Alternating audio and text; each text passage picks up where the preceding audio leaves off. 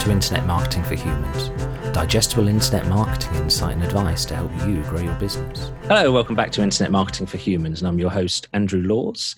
And I have a guest this week. I have a friend called Chris Green, who I've known for a while. And as you know, if you listened to the podcast before, I like to gather people around me who are better at things than I am, because I think that's a good way to learn. So, Chris, would you like to briefly introduce yourself and let us know what you're about? Yeah, no, thank you. Me, what am I? I don't know. There's a sort of a semi-existential crisis about working in search marketing. I've been in the industry for 10 years or so, thereabouts, but sort of I say I've been messing around on the internet for getting on for 15 or 20 years, because that's half of my job, I think, messing around on the internet. I mean, officially, my job title is Head of Marketing Innovation, work for an agency called Footprint Digital in Colchester. But my background, my skills, my knowledge are sort of search marketing more broadly, so SEO, to a lesser extent paid search, Google Analytics, email marketing, marketing strategy, pretty much any marketing that connects with a computer at some point is something that I've worked on over the last 10 years. Is the broadest sense of the word. Great. I tend to find kind of a lot of people in our industry are the same. We sort of know a lot about a lot of things, but then we have kind of pet subjects and things that we like to specialize on. Now, what we're going to talk about today is search intent, which is something I know you've talked about publicly before. Say publicly, yes. At conferences and whatever. Yeah. You could have a soapbox on Ipswich Town Centre and just tell sometimes evangelizing about it in the town square. So let's start real basic. What do you mean by search intent? So it's something that we kind of take for granted, those in the industry, that we understand what this is. But fundamentally, search intent is having an understanding of, well, what is that person doing when they're looking for you? And typically, search intent implies that someone is interacting somehow with Google or another search engine. So whether you're saying, OK, Google, or Hey Siri, or you're using a voice command, or maybe you're navigating to google.co.uk or similar, and then typing in something to search for. This question, this search, there's something you want to achieve by searching for it. And then the search intent is understanding, okay, what is that? When someone is searching for something, what is it that they're looking for? And how can we understand that in better detail? And it's something that probably preoccupied marketers far less than it should have over the last couple of years. But if you're Google, that's primarily all they care about. Whatever we may say about Google and the fact they love money and they're now evil and all of the other stuff, which vastly, it could all be true for all I know, but people won't use Google unless Google serves content which matches the intent of the people who search. And their kind of over preoccupation around this is something that, I mean, they're pretty darn good at it. They're probably the best in the bunch at being able to say, well, you've searched for this keyword, we'll return you these websites or these videos or these resources, and that'll often match quite well. So that's broadly it, and we can then look to Google to learn more about intent via what they're showing, rather than having to do all the difficult stuff ourselves. Okay, so does this just relate to kind of choosing the keywords that you want to rank for? Less sometimes not. I mean, the way, so from a search marketing perspective, you want to understand search intent it helps in the keyword research process. So you can tell by the phrase or the keyword they're using to search for where they are in the buying cycle. So one of the examples I give is if you've got a block drain, you've kind of walked down your you're maybe paddling in a puddle in the kitchen. Not a good scenario. And how does someone then start searching for advice, help, services, etc.? And the way I like to kind of visualize this is, keyword research is quite often a two-dimensional process. You go through, you pick keywords that are searched for a lot, and then you put those words on your website. Really, really simply. However, it doesn't really represent how people actually find things. So the block drain scenario, one of the first things I'm doing is, if I've got a block drain, I want to find out, is it my job to fix it or is it the water board? Depending on where the blockage is it on my property? Is it on the main road? So maybe that might be the first search someone sort of makes. Who's responsible for drains? For example, say you run that search and you find, okay, it's me. I can't really drop out of this. So, okay, I might try and find some drain rods. So you search for drain rods. Google will try and get you to purchase drain rods from people who sell them, but inevitably there'll be videos on how to use drain rods, how to unblock your own drain, and various bits like that. Now, if you're anything like me, and this is actually a real life story, because it gets real like that, drain rods, it didn't work. I don't know what I'm doing. They're grim, to be fair. It's just a vile thing. Yeah, I mean, it's going to stay in the shed, the rods that I bought, and they're not coming back out again. But from that point, the inevitable failure, I then go, okay, I need someone to come and unblock my drain. So there's either unblock my drain or plumbers in Colchester or whatever the search term is. My problem was the same throughout the entire process of all of those searches. My intent is broadly the same. I think that the long-term goal is I needed to unblock my drain, but I didn't know how I was going to achieve that. And why that's really critical for websites is the content that you would need to provide to me at each of those stages would need to be radically different. And arguably, in some situations, you can't necessarily provide the content at every point in that journey, or typically businesses feel that they can't be. So the most competitive point in any subject is the unblocked drains. Everyone who has a drainage company or is a plumber, they want to rank there because they know that the people that search for that sort of term, their search intent is, I need a professional service to come and unblock my drains, which makes sense.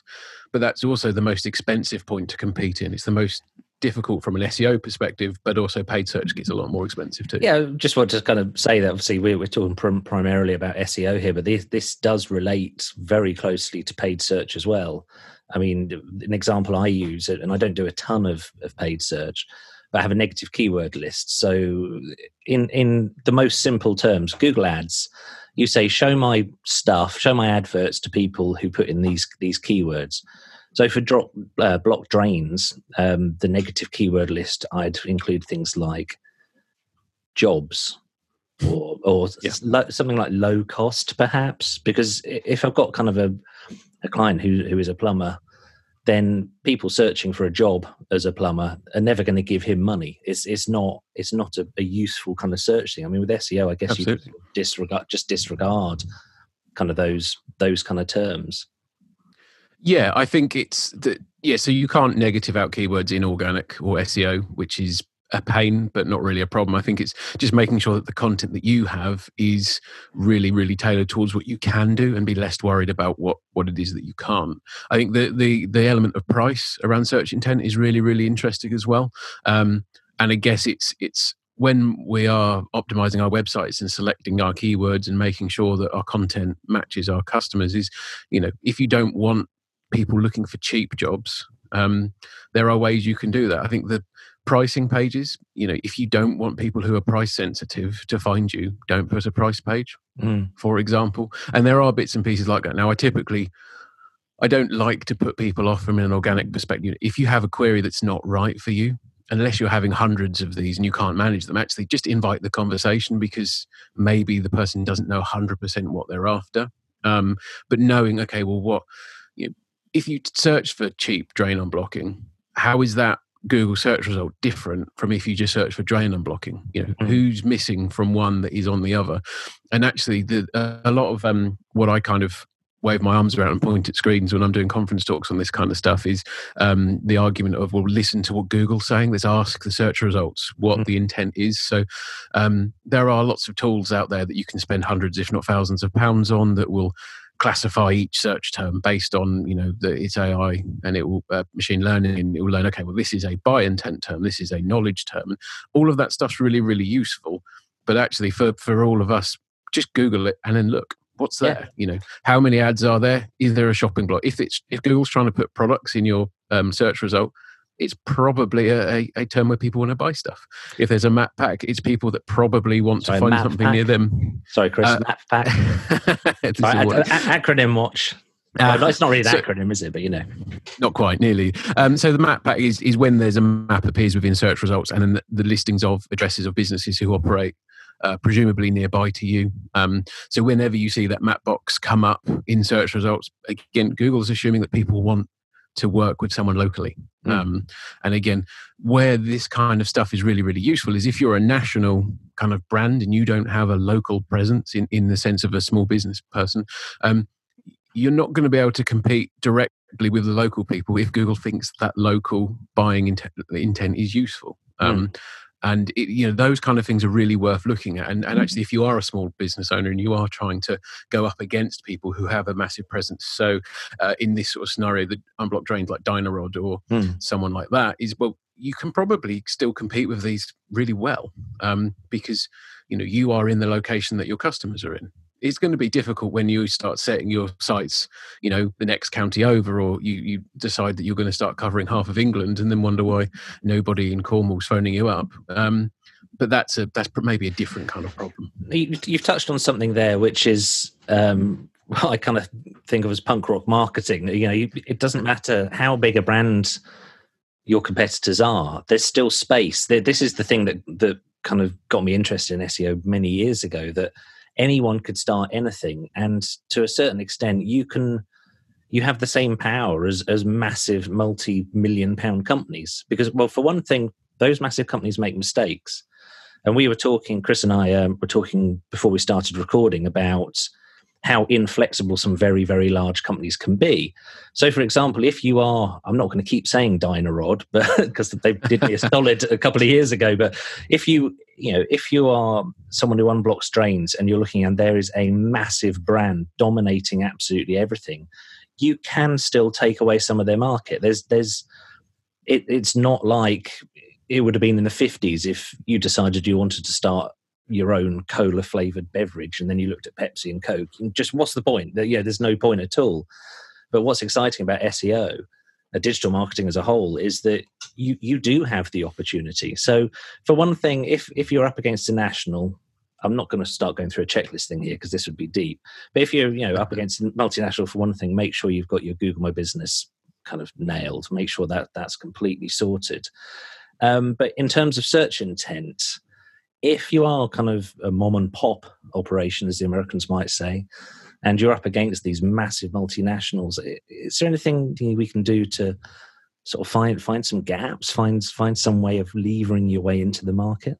Yeah, I think there is, and I think the key one, and one of the learnings, or not the learnings, sorry, one of the things you can look at or need to have in mind is that how these big brands market and how they focus on the local areas can't be with the same granularity and local knowledge as you can as that local business. And if you think about it, so a large organization will be using their rank trackers to go, okay, where are we showing in Google for these kind of key terms? And if they're really well organized, they may look in like key towns and cities throughout the country because search results will differ. What they won't necessarily be able to do, or they don't often or not effectively, is go, okay, well, what about all the villages around a given town or key population centre? How well do you rank in each of those? And what is the order of ranking in those areas? Because actually, it's easy to think about Google as roughly 10 organic listings, and you've got 9 competitors, for example, if you're on page 1. But you need to multiply that by potentially anywhere that your customer is searching for. So actually, your competitors, you could have hundreds of competitors in reality, all people that are ranking on page 1 within your service area. So actually, what you can do is look at, well, using your local knowledge and go, well, how often do you get called out to towns and villages in that space? Are there issues? So if we go back to the draining example, anywhere who's off grid, who isn't attached to mains, you might know where these people are. You might know what these people like to do, whether they like to buy sewage treatment or septic tanks, or you might be able to go and actually run marketing directly to those people in ways that it just wouldn't make sense to do at a localized level if you're a big brand, just because you as a single supplier may get a lot of money from that one job, but running a national campaign for that might not pay in the way that they'd expect. So you can be more nimble and kind of get those jobs at that effect. But the other side of things is that local knowledge and how quickly you can get out to places, how well you can cover any given area. Obviously, we're staying very firmly with our drainage example for convenience. How long does it take you to get out to a job?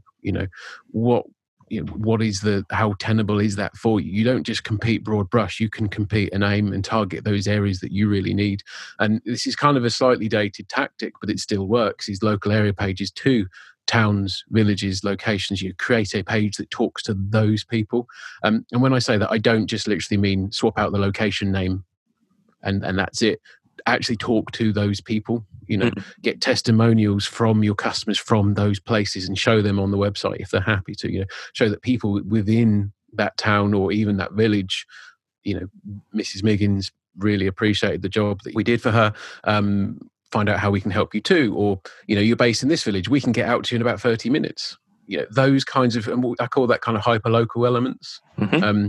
And if you're only running a small area, you can do a really firm, detailed job on that. Whereas if you're running it nationally, you're not going to get that coverage, not quickly anyway. And I've worked on big projects where they are trying to get national coverage at that level of detail. And it's hard. It takes a lot of time and effort. And actually, if you're a small supplier and you do a good job and you've got your eye on these search results, you can really focus on those key areas that won't be showing up to the bigger brands. So I take it from an SEO perspective, Google gets that somehow? Do they sort of see what you're trying to do? Well, the idea of doing the hyperlocal changes, so the changes for kind of towns and villages is because the content is different. And the biggest problem with local area pages is how do you make every single area page unique and somehow worthwhile to the people in that area? Because very often people try and do local area pages, they're rubbish. Or they don't talk about anything of use and they don't focus on what matters. And actually, if we think about the buying kind of persona, what people like when they get to that page, is this guy legit?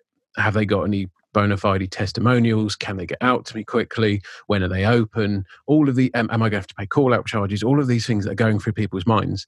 But if your local area page says, Colchester is England's oldest historic city, and it was first populated by blah blah blah. And you end up writing the page like a bad Wikipedia article, which is what a lot of brands still do and get it wrong. Yeah, those differences really make the difference, and it can sometimes feel like I don't really want to spend time on this. But if you're a customer that lands on an area page for a small town, and actually it seems like this person actually might live in this area, the phone number's a local area code number. Where that testimonial, where that person lives roughly, or that they're nearby, so you probably could. Do you know what I mean? It's kind of increasing confidence as well. It comes down to kind of, this is a mantra that I kind of constantly use in the podcast and in various other things, that if you make the web a better place, if you make your website better, you will benefit from that. I mean, we're kind of talking, I think, about something that used to be called doorway pages, which I've never done. And I'm not just being Mr. White Hat SEO. I've just never bothered. But you do still very occasionally see like a website and it'll have 200 pages, all the same. And the only words they've changed out is the place name. Yeah. And the first thing is, it's almost like seeing a museum exhibit when I see something like that. Like, why is someone still doing that? But surprisingly often, as you say, it'll be a major brand still doing it, in which case that's exciting. That's where we can do the punk rock marketing, and that's where we can make the web a better place by actually, it's real basic business marketing thing. It's showing people around you that you're the best person to supply whatever it is you do. There's no trickery here. There's no SEO magic. There's no secret sauce. There's no cabal of geniuses figuring this out. It's just, do you know what? If people around you need their drains fixed, what are you going to do to show them that you're the right person and the best person to do it? Absolutely. And I think it's interestingly with some of those brands who have done that big sort of lazy broad brush strategy. I spent some time about a year, 18 months ago, telling them to ditch that and moving to a quality based focus. And I still keep an eye on all of my old kind of contracts because I want to know, well, actually, did it work? It's one of the things a lot of us do. It's because we are genuine SEO geeks. we do get a kick out of this. Yeah, well, it's and keeping an eye on it, and is it working? And Google does its algorithm updates. We had a Broadcore update recently, which, what did that mean? Well, we don't know yet, except we know that search results have changed heavily in the last week or so. But every one of these Broadcore updates to that particular client or ex-client, that business, that brand, their local area pages have been gaining strength each time. And the lazy competition are slowly sinking. And these tactics, while they work, people will still do them. And actually the brands are able to do it quicker because, well, they know they need to put a couple of grand aside for writing copy, build the websites, and off it goes. So they can do it relatively quickly, and for them relatively inexpensively. And while it works, it will be done. But any tactic that isn't, as you said, making the internet a better place or adding value, it's not that it won't work. It's that it won't endure and it won't last forever. And there's one constant with all of the clients I've ever worked with is those businesses that do the better job and actually are better at doing what they do tend to do better. Full stop. As long as they're happy to talk about it. It's really easy to do SEO for a great business. Okay, slight caveat, I don't work in casinos, online gambling, pharmaceuticals, or the really kind of seedy niches that a lot of the black hat trickery still is almost a necessity. But in a lot of other niches, local businesses or national companies, just being the best at what you do is a great ranking factor. It's a good message. I have to put that in inverted commas. No, it's a good message. It's do good stuff. That's it. Basically, absolutely. I think the role of SEOs is sometimes to make doing the good stuff efficient and making it very good. I don't know. I think I'm sort of my brain's dwindling a bit here, but it's an important point to make, I think. Yeah. Well, the whole. Since I've started sort of waxing lyrical about search intent and getting people to really focus on that in terms of sort of keyword research, keyword targeting, and how you plan content for your website, it's an odd one. It's one of these ones that you kind of pause and you think, so actually all I'm telling someone to do is make sure that the keyword is relevant to their customer at the point that they need them. And actually that feels like the most basic marketing consideration ever. In fact, it's one of those problems, the SEO caused the problem in the first place. The whole reason why we're having to kind of teach people to do search intent properly is because actually for 10 or 15 years, Google wasn't good enough to understand the nuances and how people search for. So actually you could pick the most competitive keyword in your space and try and rank for that. And that's probably what Google will serve people to. It won't understand the nuances well enough to express that, if that makes sense. It does. They might not understand well enough now, but because the algorithm's consistently improving, then it may well do at some point. And if you're doing good stuff and if you're putting out good information rather than doing some of the more shortcut stuff, you're always going to benefit from that. I mean, I don't want to get into a whole black hat, white hat thing. In fact, I ought to explain that quickly. When SEOs talk about white hat or black hat, it actually comes from the Wild West movies in the 1920s. Did you know this? Yeah, I think so. So the cowboys, whenever you saw a cowboy with a black hat on, they were a baddie. If you saw a cowboy with a white hat on, it meant they're a goodie. So in SEO terms, I mean, white hat, I try and steer away from the terms. I think can be a bit divisive depending on who's talking about it. But white hat tends to be, in my opinion, making the web a better place. Black hat is doing whatever it takes to pull the wool over Google's eyes. And Google has shown they've spent 20 years getting very good at removing wool. And they're only going to get better. Yeah. So good SEO might be resource heavy, but it's such a good long-term investment. Well, I think that sort of the arms race, I call it, between what with Black Hat and Google will always continue. The methods of Black Hat are growing more and more sophisticated. But there are a lot of people out there who don't think there's such a thing as white hat SEO at all, in the sense that if they're kind of classifying our job is to manipulate Google manipulate how well our websites are received by Google, then is that all shades of grey with, not to invoke that particular analogy. But I haven't even talked about grey hat. let's stick clear of that. But no, coming back on the sophistication side, actually, the one of the examples, one of my favourites, mainly favourites because it helped remove some of my own ignorance, is I had a client a little while back that had a product called Brow Wax. And it was wax for eyebrows to shape them, right? Which was kind of new on me.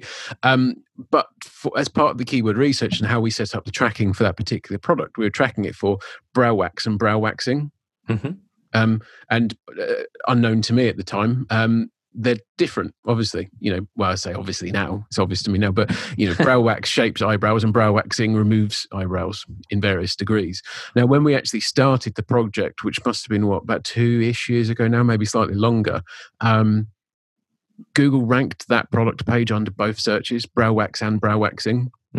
And I can't remember which update it was, but following an update, it dropped for brow waxing and not for brow wax. And when we actually looked at the search results for brow wax, Google knew that it was a product. Yeah. But it also put in some local results for where you could go and get your eyebrows waxed as well. And I kind of thought of that was like a just in case sort of box. But for the term brow waxing, there was no ambiguity. Google was treating that as you were searching for somewhere to shape or remove your eyebrows. There was no mentions of little pots of wax or anything like that. And actually that's a kind of a critical sort of point in, just the suffix like ing makes a massive difference to keywords and what people are searching for and what people mean. And that level of detail, we all need to adopt as standard. Which actually is a lot easier if you're a smaller business with a smaller remit, because you've got time to know your space really intimately. If you are a big e-commerce retailer and you've got tens of thousands of products or hundreds of categories, and you'll never be able to know all of your keywords with that detail and that well enough. And a lot of people are still missing out there. But if Google can tell the difference in those because it recognizes the customer can tell the difference in those, then that needs to be reflected by our own sites fundamentally. So you're saying run a good business, know your topic, know your customers, and then you're just really reflecting that onto your website, aren't you? You say you say it sounds like kind of obvious marketing, but it's not always for a lot of people, because I think unfortunately the early days of SEO, the message that was sent out, God knows, I don't know by who, but the message that was sent out is, to rank, you need to do these tricks. Yeah. And yes, it may have been the case. I'm going back to like 1998, but back then people just used to put the word sex all over their page as a fundamental kind of, that's kind of the nadir of search intent, that putting something on your site that you're not selling in order to bring traffic is completely irrelevant. But anyway, the point is that it's kind of like the message hasn't changed. Do good stuff, but Google's just getting better at giving you a nod and a wink when they see you are doing good stuff. And I think the trick is, and where you can really get ahead. So assume that every business in your space is doing good stuff fundamentally. The bit that will get you further ahead is, well, if you spend all of your day job becoming really good at what it is that you do, well, actually, if you can find 10 or 20% or find the time for someone else to come in and then show Google the good stuff as well. Because that's the other disconnect, is if you do lots of great stuff, but you don't make it easy for Google to see or identify that. And that's more of what technical SEO is now, I guess, is actually, well, okay, you're doing the great stuff. Well, how do we show Google all of the great stuff that you're doing and make sure that works for you in the best way it can? And I think that's the real distinction. And that's why a lot of the advice and talks that I give and the industry gives, actually we give away virtually like 90% of the knowledge that you need to do it. But very often it's the time, the inclination, and then the knowledge for that extra 10% is what's missing. I think that's probably kind of quite a good note to end on. I think as a summary for search intent, could you squeeze it into one sentence? I know you've already said the sentence probably about 10 times, but if someone skipped to the end, it'd be good to give them something actionable, a nice nugget that they can take away and use. So to use search intent for you and to make it work for you, that was the prelude, that wasn't the actual sentence. You need to forget what you think you know about it and search it and look at what Google is looking to return as results for whatever key term search phrase that it is that you're going to do. Your customers are going to use. And that's so you can understand how can you be the best result for that term based on the intent that Google's displaying. Bang. Perfect. Be the best result that Google can return. That's it. That's a cracking sentence, right? There you go. So this could be the last ever episode of the podcast now. Chris has just nailed it. It's all of it. Yeah, it's if only it was that easy. Okay, well, Chris, I really appreciate your time. Thanks again. It's been really interesting. Thanks. Is there anything you want to add just before we sign off? I think it wouldn't be a podcast at this time without saying, the long-term benefit of being seen online. We're kind of saying what's been the biggest part for any business is digital transformation. Hasn't been any business owner, hasn't been any consultant. It's been COVID-19. And the long-term benefits of being findable online easily, whether it's via SEO or whatever, is unparalleled. So it's never too late to invest in SEO. So I would suggest we kind of get on it. Absolutely. So if you'd like to find out more about Chris and Footprint Digital, have a look at footprintdigital.co.uk. One of the really great things about the Footprint Digital site is the education section. Footprint and Chris and me, and to be fair, a lot of people in SEO, we give away a lot of free information. It's all just there for you. Go find it. And when you get stuck, ask us questions. We're friendly. Okay, well, thanks a lot, Chris. You going to say goodbye? Thanks for having me. That was good. Okay. Thanks for having me. Okay, brilliant. Thanks a lot.